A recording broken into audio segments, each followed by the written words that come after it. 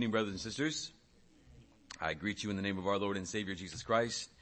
I welcome you on this Lord's Day Sabbath evening. Let's go before the Lord in prayer and ask Him to bless our time together. Our gracious God and Father, we come to you now in the name of your Son, Jesus Christ, and by the strength and power of your Spirit. And be with us now, Lord, as we consider this most precious doctrine of justification by faith alone in Christ alone. Lord, I pray that you would help me, lead me, guide me, direct me tonight, Lord, by your grace. Lord, I decrease that you may increase. Be glorified in Christ's name, I pray. We pray, amen. Well, brothers and sisters, the last time that we were together, as we said before, we only scratched the surface on the doctrine of sola scriptura. In our study, we learned that the Word of God is the only certain rule of faith and obedience. The Word of God is our final authority. God's Word determines what is true, and the church teaches what God has said. The church does not determine what is true or authoritative. God's Word does. We learn that this view is the view of the Roman Catholic Church. That is, she believes that she has been given the authority to determine what is and what is not the Word of God. She will use sources such as tradition or papal infallibility as extra sources of authority. Not only does Rome believe that she has authority to determine what is Scripture and what is not Scripture, but Rome also believes that she has the authority to interpret what Scripture means and what Scripture does not mean. Ultimately, Rome is her own final authority. There are many dangers to these kinds of dogmas concerning the Word of God as not being the final rule of faith and obedience. Most chiefly is that these sources, these outside sources, are given unsolicited authority to determine what God has said or hasn't said concerning justification. As Pastor Isaiah said a moment ago, that justification is the crown jewel of our distinction between Protestants and Roman Catholics. And I was saying to him a few moments ago before I began, because I know that Pastor Isaiah has done quite a bit of study on justification. I said, I can't do this. I've taught it 7 years ago. He came out to me in the foyer and said, kind of gave me a pep talk, smacked me in the face a few times, threw some water on my face. You got this, kid, kind of a thing.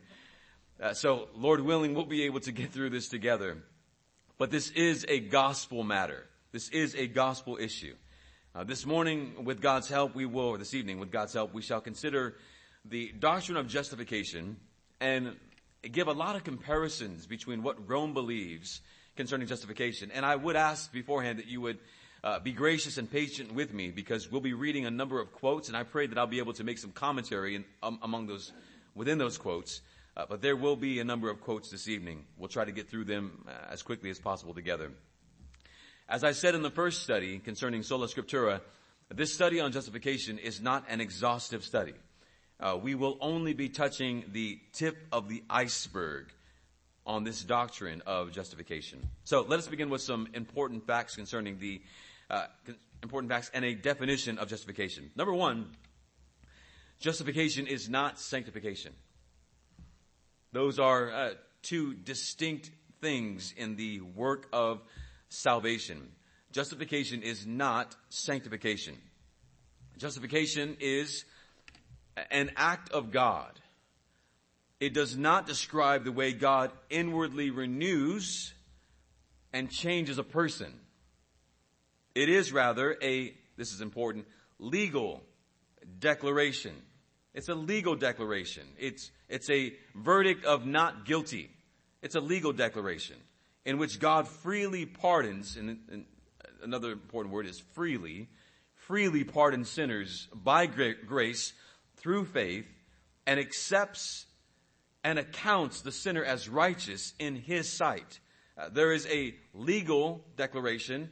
It is one of not guilty or innocent. And God accepts the sinner as no longer being a sinner, but righteous in His sight. The sinner is counted righteous because of the righteousness of Christ. The righteousness of Christ has been accredited or counted to the former sinner. And this justification occurs at the moment of conversion. At the moment of conversion, the sinner is justified, declared innocent, not guilty. The basis for this legal verdict of justified, not guilty, is solely based on the perfect obedience, both the passive and active obedience of the Lord Jesus Christ. Christ's perfect obedience and full satisfaction for sin are the ground upon which God declares the sinner to be righteous. We are not justified, brothers and sisters, by our own works. Well, we've known that. We've heard that over and over again. We're not justified by works. We know that, don't we? We are justified on the basis of a work, though. The work of Christ. We are justified on the basis of works, but not our works. The works of the Lord Jesus Christ on our behalf. The righteousness of Christ is imputed to the sinner. We'll get into these words of imputed and fused in a few moments, but the righteousness of Christ is imputed or accounted, credited. These are all the same kind of words. They can be used interchangeably. Credited, accounted, imputed to the sinner. Sinners are justified through faith alone in Christ when they confess their sins, repent, and place their faith in Christ alone. We are not justified by our works again. Faith is the only instrument of justification. Faith adds nothing to what Christ has done for us in our justification. Even your faith is not an addition to what Christ has done in his perfect and completed work. Christ's work is complete. One, in order to be saved, place their faith in the finished work of Christ, not in your faith. Saving faith, then, must demonstrate itself to be genuine, or the genuine article, by producing good works. You don't have genuine faith if you don't have good works. Now, someone may say, well then, am I working? Here's where justification gets sticky. Am I working then for my justification? No. You're not working for justification. But you do demonstrate a genuine faith by producing or having good works. It is possible to profess saving faith, but not to possess saving faith. What distinguishes true faith from a mere claim of faith is the presence of good works produced by and coming forth from the Holy Spirit. That's important, I think, to note once again. What distinguishes true faith from a mere claim of faith is the presence of good works. Now, at this point, I think Pastor Isaiah and I have been accused of being legalistic. You don't need good works. Well, the scriptures actually command that you do need good works. But we are not saying in any way, shape, or form that your good works are the way by which you are justified. Not in the least. You are justified by the works of Christ, declared innocent by the works of Christ, saved and saved alone by the works of Christ. But evidence that you have been saved by Christ is good works produced by the Holy Spirit in your life. Contradiction? Not in the least. The Holy Spirit produces these things by way of those who have been saved by faith. We are in no way justified by our good works. And yet, no one may consider himself justified. No one may consider himself justified unless he sees in his life, or more importantly, he and the church recognize evidence of justifying faith. That is, good works. Now, what do we do when we are affirming someone in membership here? We say, as far as I can tell, your confession and your works are walking hand in hand. We don't say, I hear a confession, but I don't see good works. If we heard a confession but no good works, we would have to deny your confession. Confession and good works, they walk hand in hand. Justification and sanctification are graces of the gospel, and they always accompany one another. When we see good works, they are a product of God the Holy Spirit working sanctification in your life. He's making you what you were not. He's changing you into someone you were not. This is the justification and the sanctification walking hand in hand together. They are different. Justification addresses the guilt of our sin. Sanctification addresses the dominion and corruption of sin in our lives, our bodies. Justification is God's declaring the sinner righteous. Sanctification is God's renewing and transforming the whole person, mind, will, affections, behaviors. Justification is a complete and finished act. Justification means that every believer is completely and finally freed from condemnation and the justice of God. Sanctification is an ongoing, progressive work in our lives. You have one that is complete, finished, and you have another that is ongoing, progressive. Although we are rescued from sin's bondage, we are not immediately made perfect until the final day. And that is where we see glorification. We are justified. We are being sanctified. We will one day be glorified by the grace of God. Christ has won both our justification and our sanctification. The Reformers emphasize this biblical term, justification. They preach that justification was by faith alone, or sola fide. Rome was forced after the Reformation to respond to this constant proclamation of the Reformers, sola fide, sola fide. When they finally met at a council called the Council of Trent, it was Rome's response to the Reformation in 1545 to 1563. Listen to this. Out of this council came 16 chapters and 33 canons condemning various teachings, including those teachings presented by the Reformers. The Council of Trent is considered to be by Rome infallible. That is, everything that you read in this document of the Council of Trent is seen to be as from God himself by Rome. Council of Trent, listen to this long quote. Please be patient here. Since there is being disseminated at this time, they're talking about the Reformation and sola fide, not without loss of many souls and grievous detriment to the unity of the church. They're saying this Reformation, it's destroying the unity of the church. A certain erroneous doctrine concerning justification. This doctrine of justification is destroying the church, Rome is saying. The Holy Ecumenical and General Council of Trent, they say, to expound to all the faithful of Christ the true and solitary doctrine of justification, strictly forbidding that anyone henceforth presume to believe, preach, or teach otherwise than is defined and declared in the present decree. They're saying there is great division going on in the Roman Catholic Church. It is based upon this doctrine, as Pastor Isaiah was saying.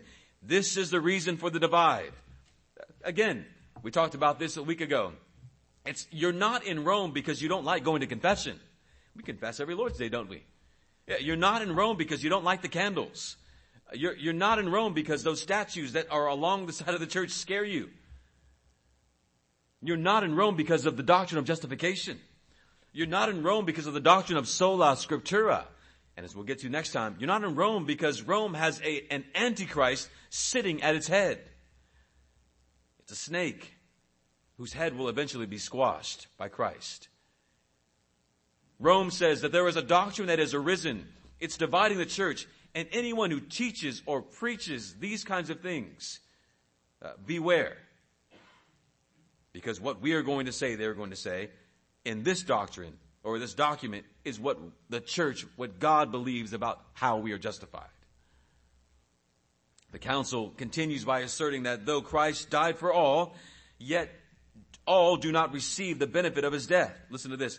But only those to whom the merit of his passion is communicated. Which, in effect, is kind of true. What is effective through, though, listen to this. He said, they say, only through the merit of, but those only to whom the merit of his passion is communicated. How is it communicated? Which is effective through the labor of regeneration. Do you know what a labor is? In the Old Testament, the priest, before he would enter into the tent of meeting, there was a laver wash. He would wash his hands. So Rome is saying that in order for someone to receive the benefits, the merits of the passion of Christ, which is what? It's his death. It's his life, death, and resurrection. In order for someone to receive the merits of the passion of Christ, they must be washed in a laver. You must be baptized if you were to receive the benefits of Christ's passion. This is baptismal regeneration. It is to say that in order for you to be saved, to receive the merits, benefits of Christ, you must be baptized. We believe in baptism, don't we? One of the interesting things, and Pastor Isaiah would agree with this, one of the interesting things about Rome is they will say certain things that need to be done. You need to be baptized. If you are a member of this church, you will be baptized. But here's the difference. We don't believe that baptism will save you. Rome believes baptism to be a grace that makes you savable. We'll get to that more. The document then asserts that God gives predisposing grace to the individual that is in no way merited by anyone, yet continues on to say that they may be disposed through his quickening and helping grace to convert themselves to their own justification by freely assenting to and cooperating with that grace. You are baptized. Now God gives you grace. In order for you to be saved, you must cooperate with that grace so that you can be finally justified.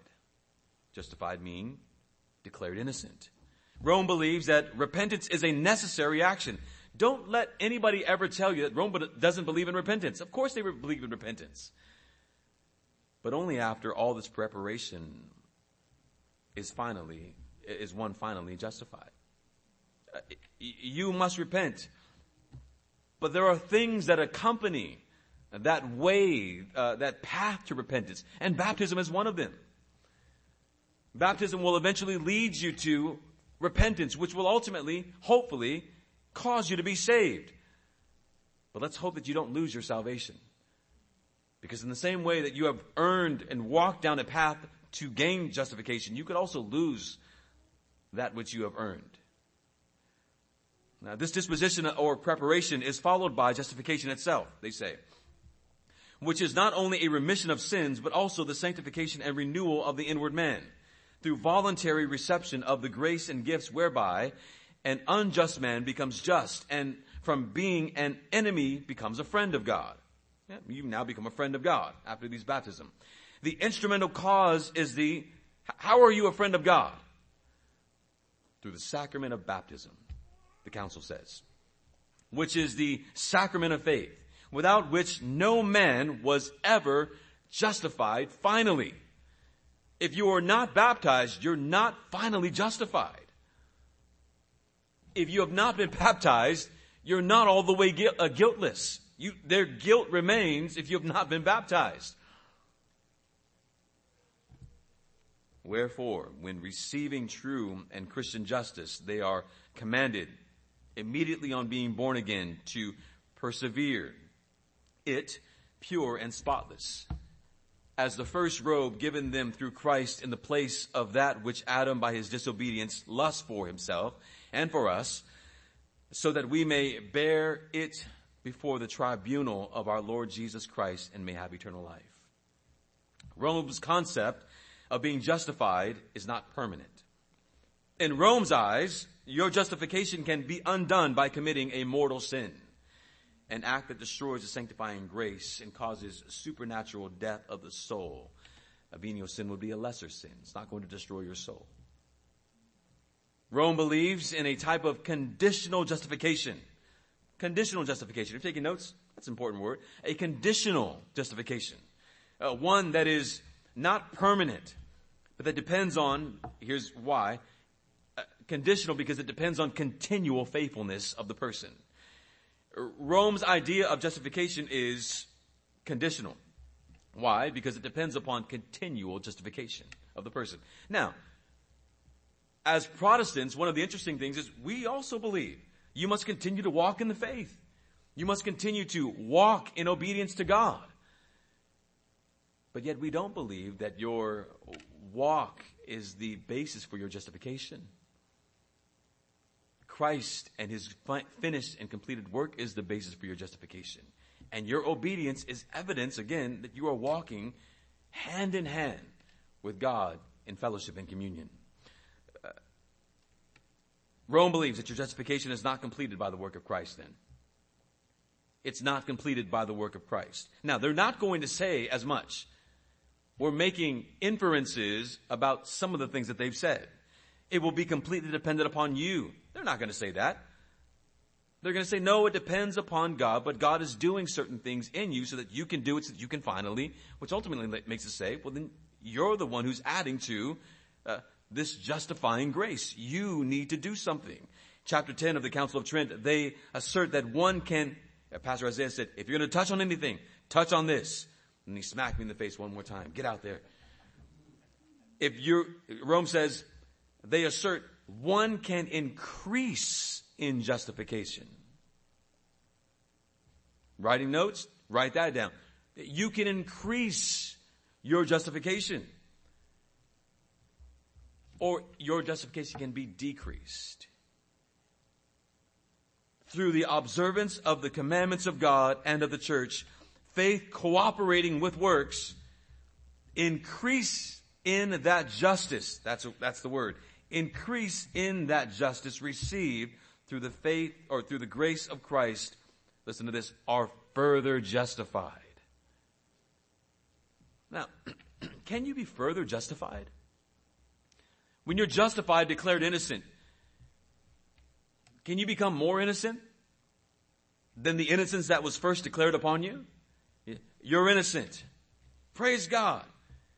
Next day you come in, you're even more innocent today. Why?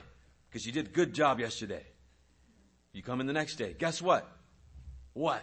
More innocent. No way. You're either justified or you're not justified. There is no further justifying. Now, this suggests that one can achieve their own justification. How are you further justified if it is not based upon your works that are increasing some kind of favor in the sight of God to make you even more free? Ludwig Ott says in the fundamentals of Catholic dogma concerning achieving justification, the reason for uncertainty of the state of grace lies in this. There's an uncertainty, he says. If you've received grace, you also are in a state of uncertainty, he says. That without a special revelation, nobody can with certainty of faith know whether or not he has fulfilled all the conditions which are necessary for achieving justification. I probably, in my last kind of breath, said that out. Let me slow that down and say it better so you can understand what I just said. The reason for uncertainty of the state of grace lies in this.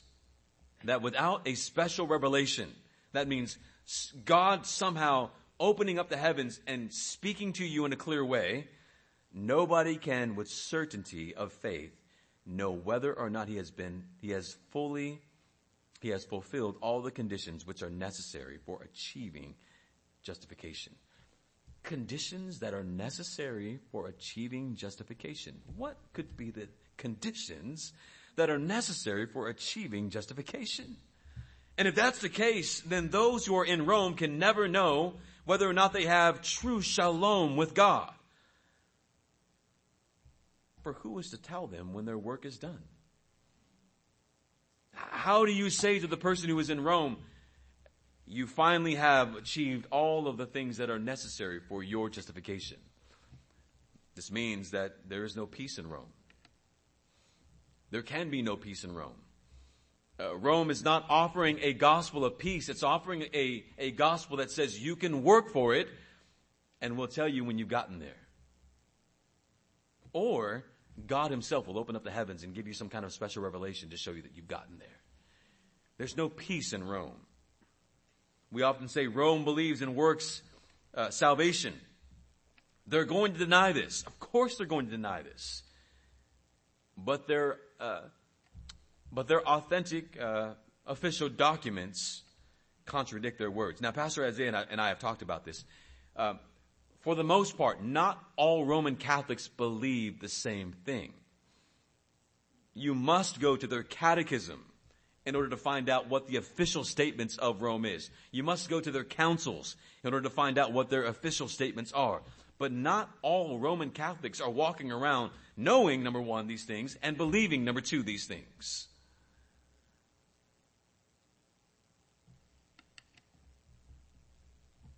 If Christ's work is dependent upon actions of humankind, and God has simply made a way of salvation available that is dependent upon works, baptism, penances,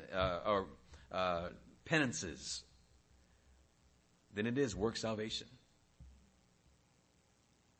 If it's dependent upon all of these 7 different ways that you must cross a threshing floor, threshold, in order to once again advance, then it is work salvation. This is what most Protestants protest when it comes to Rome, because this contradicts the Word of God, which is our only and final rule of faith and obedience. The Council of Trent goes on to say, faith is the beginning of human salvation, the foundation and root of all justification. We are therefore said to be justified gratuitously, because none of those things that precede justification, whether faith or works, merit grace of justification. Now, notice the wording. At face value, that sounds pretty biblical. Did you hear that? Let me read it to you again. When you read it at first, it doesn't seem like there's a lot wrong with that. Faith is the beginning of human salvation. Amen. The foundation and root of all justification. Faith. Yeah, we believe that. We are therefore said to be justified gratuitously, because none of those things that precede justification, whether faith or works, merit the grace of salvation. Well, then what's wrong with that? According to Trent, we can say that justification, or that we are justified by grace gratuitously. You probably have heard that word and you're like, well, okay, what does that mean?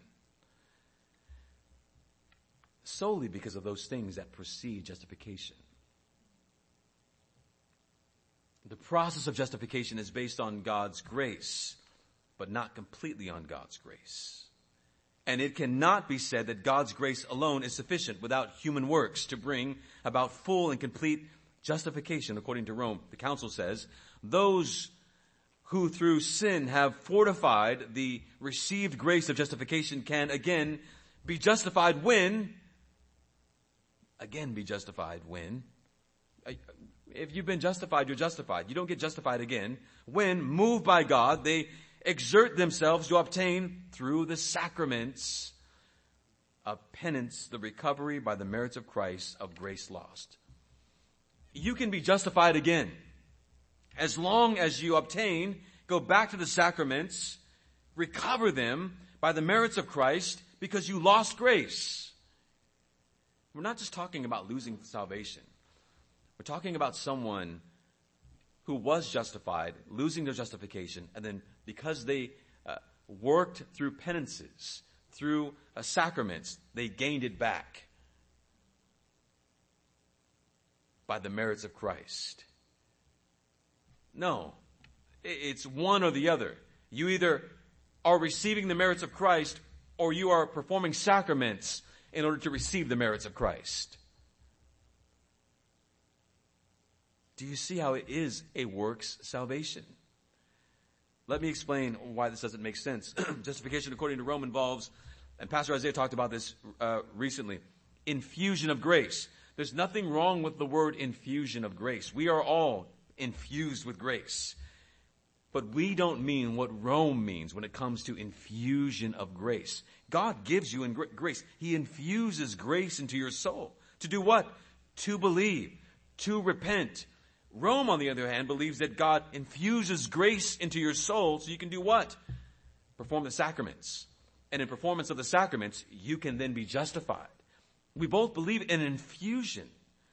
Some Protestants may say infusion versus imputation. Well, we believe in both. You need God to infuse grace into your soul. And as He does and you repent, you are receiving the righteousness of Christ, imputation. Christ's righteousness is being accredited to you.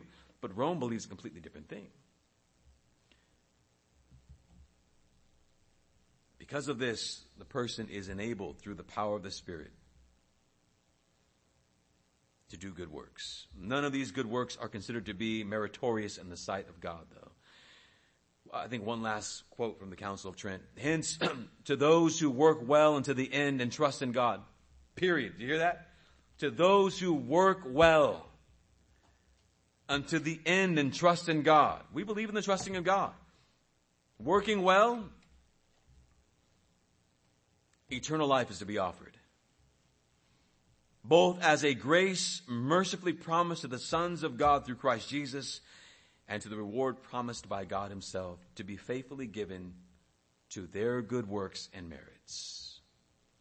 Brothers and sisters, are you going to be rewarded for good works when you get to heaven? Yes. Are your good works going to get you to heaven? No. It's an important distinction. We must believe, they say, we must believe that nothing further is wanting to those justified to prevent them from being considered to have, by those very works which have been done in God, fully satisfied the divine law according to the state of this life, and to have truly, listen to this, merited eternal life, to be obtained in its due time, provided they depart in grace. Hear that last part? Provided you die living in obedience, provided that you die in grace. Have there been saints who have died even in sin? Absolutely. Absolutely. Unfortunately, but absolutely.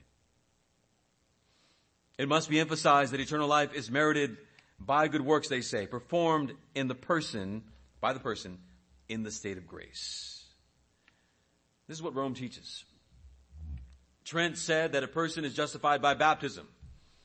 That a person is justified when he does these good works.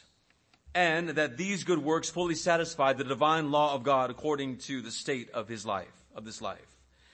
And more, that the person that has done them has truly merited eternal life, provided they die being a good person or die in the state of grace. The point of this is, who is the justifier? Is it God, or is man somehow able to justify himself? According to Rome, who denies that they teach work salvation, they do seem, though, to have a council and an official document that they deem to be infallible, that not only suggests, but outright teaches works salvation. Brothers and sisters, I hope that you're hearing all these things just by show of hand. How many of you are related to someone who's a Roman Catholic? I pray that you listened well this evening then. Because you have another point besides sola scriptura from last week of evangelism. Justification is the issue.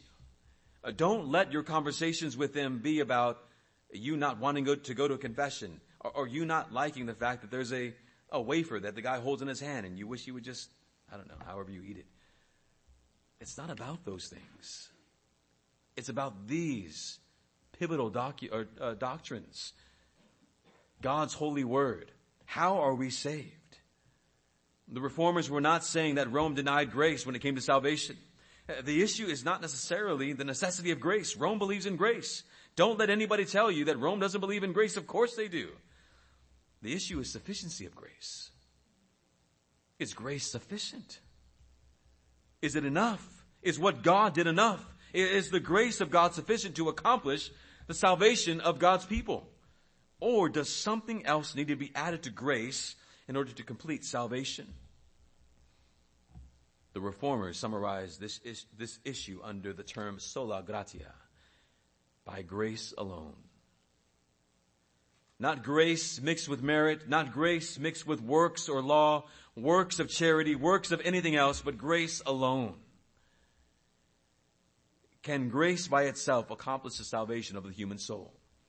The Word of God, not the Reformers, not the Puritans, not the early church fathers, not the Cappadocian fathers. The Word of God says yes. Yes, it is enough. The Word of God says yes. The apostles said yes. The church fathers said yes. The Cappadocian fathers said yes. The Puritans said yes. The Reformers said yes. We say yes. It is enough. But Rome continues to say no.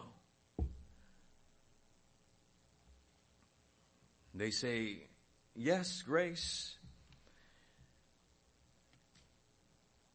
But Rome will say that salvation, Rome will even say salvation, it can't take place without grace. Of course you need grace. But our definitions and what they achieve are completely different. Their new catechism of 1996, thanks to Pastor Isaiah, our justification comes from the grace of God. Grace is favor and free, undeserved help that God gives us to respond to His call to become children of God, adoptive sons, partakers of the divine nature and of eternal life. Brothers and sisters, if that was their final statement and what they mean, from what we heard, we would praise God for the Church of Rome. We might even go have tacos with those little church down the street every time we go shop next to them, right?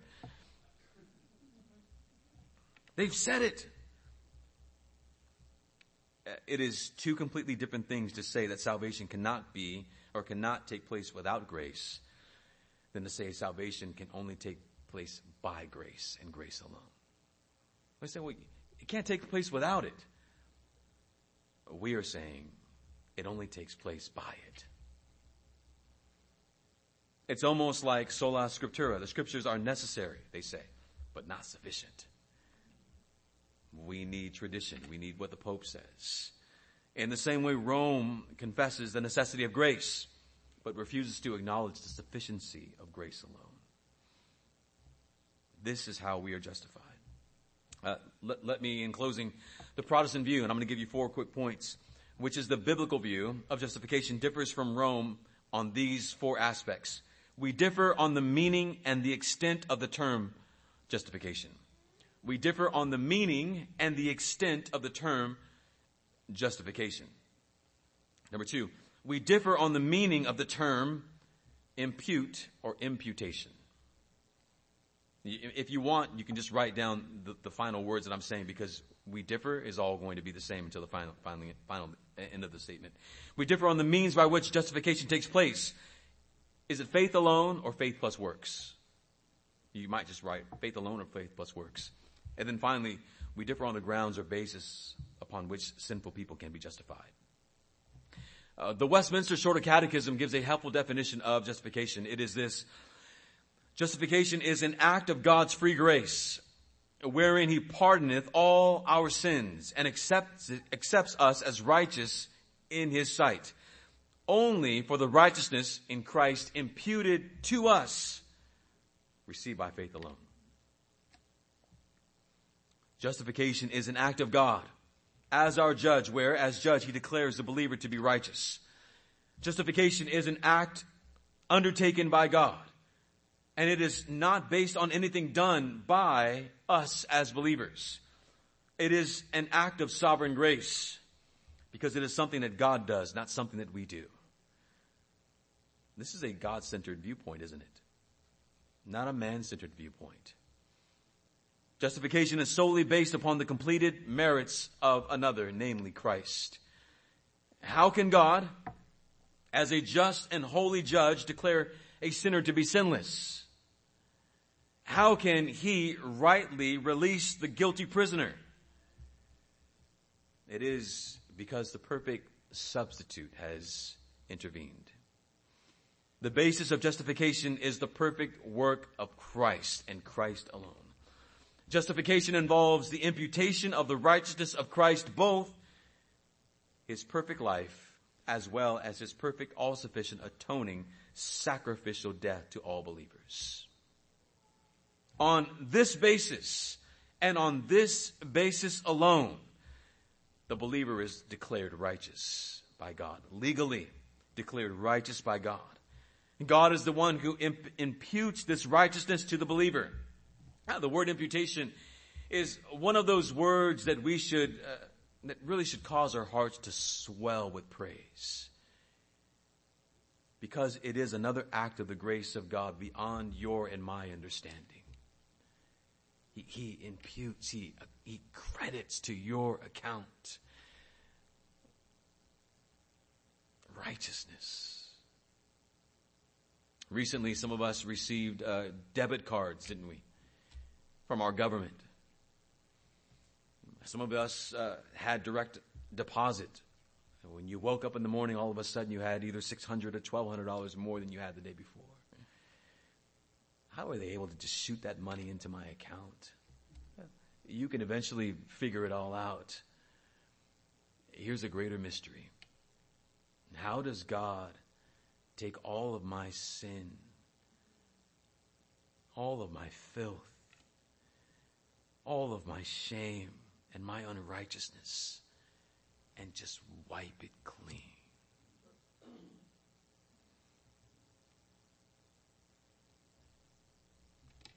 Praise be to God for that. He's not merely handing us something which Rome teaches could drop or fall if we don't handle it properly. He's not infusing something to us, making us change in us just as a person itself. He's infusing to us grace. He's making us a different person.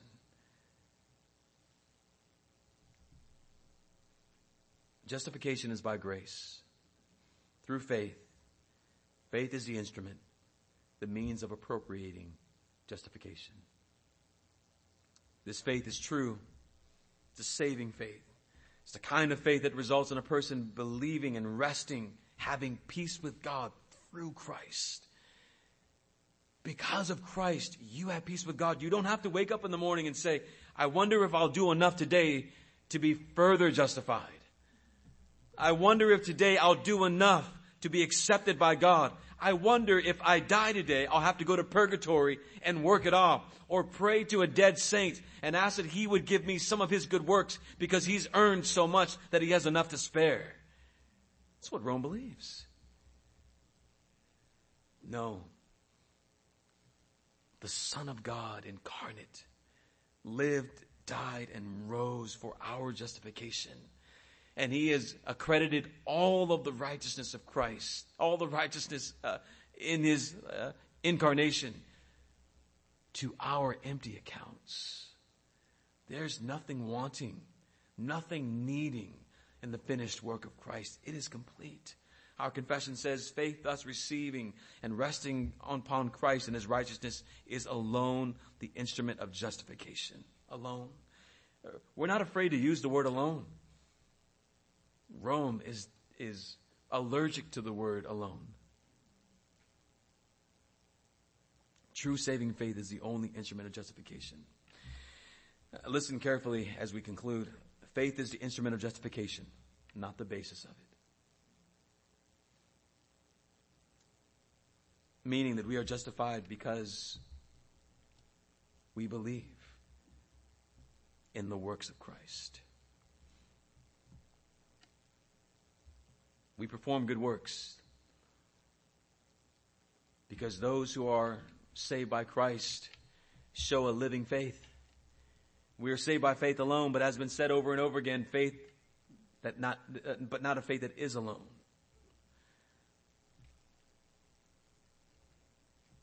The Bible says in Romans 5:1, we have been justified by faith. Titus 3:5, and we'll close with these scriptures. He saved us not on the basis of deeds, which have been done in righteousness, but according to his mercy, by the washing of regeneration and renewing by the Holy Spirit, whom he poured out upon us richly through Jesus Christ our Savior. So being justified by his grace, we would be made heirs according to the hope of eternal life. We are told that we are justified by his grace in Romans 3:2. But beside from being justified by free grace, we are also told that we are justified by the blood of Christ. Romans 5:9, much more then, having now been justified by his blood, we shall be saved from the wrath of God through him. We have been saved by grace and are justified by the blood of Jesus Christ. Romans 5:1, therefore having been justified by faith, we have peace with God through Christ. Brothers and sisters, Justification by grace. Justification by His blood. Justification by faith. His grace is unmerited. We can't earn it. The blood of Christ has been shed on our behalf. It's free. It's free. It's offered to all who believe. And that faith justifies. And it's a gift from God. We ask one final question to Rome. Is God's grace sufficient to bring about justification, or must human merit be added to the grace of God? We probably should ask in response, what can man add to this great gift of grace? The answer is nothing. We can add nothing. Let's pray.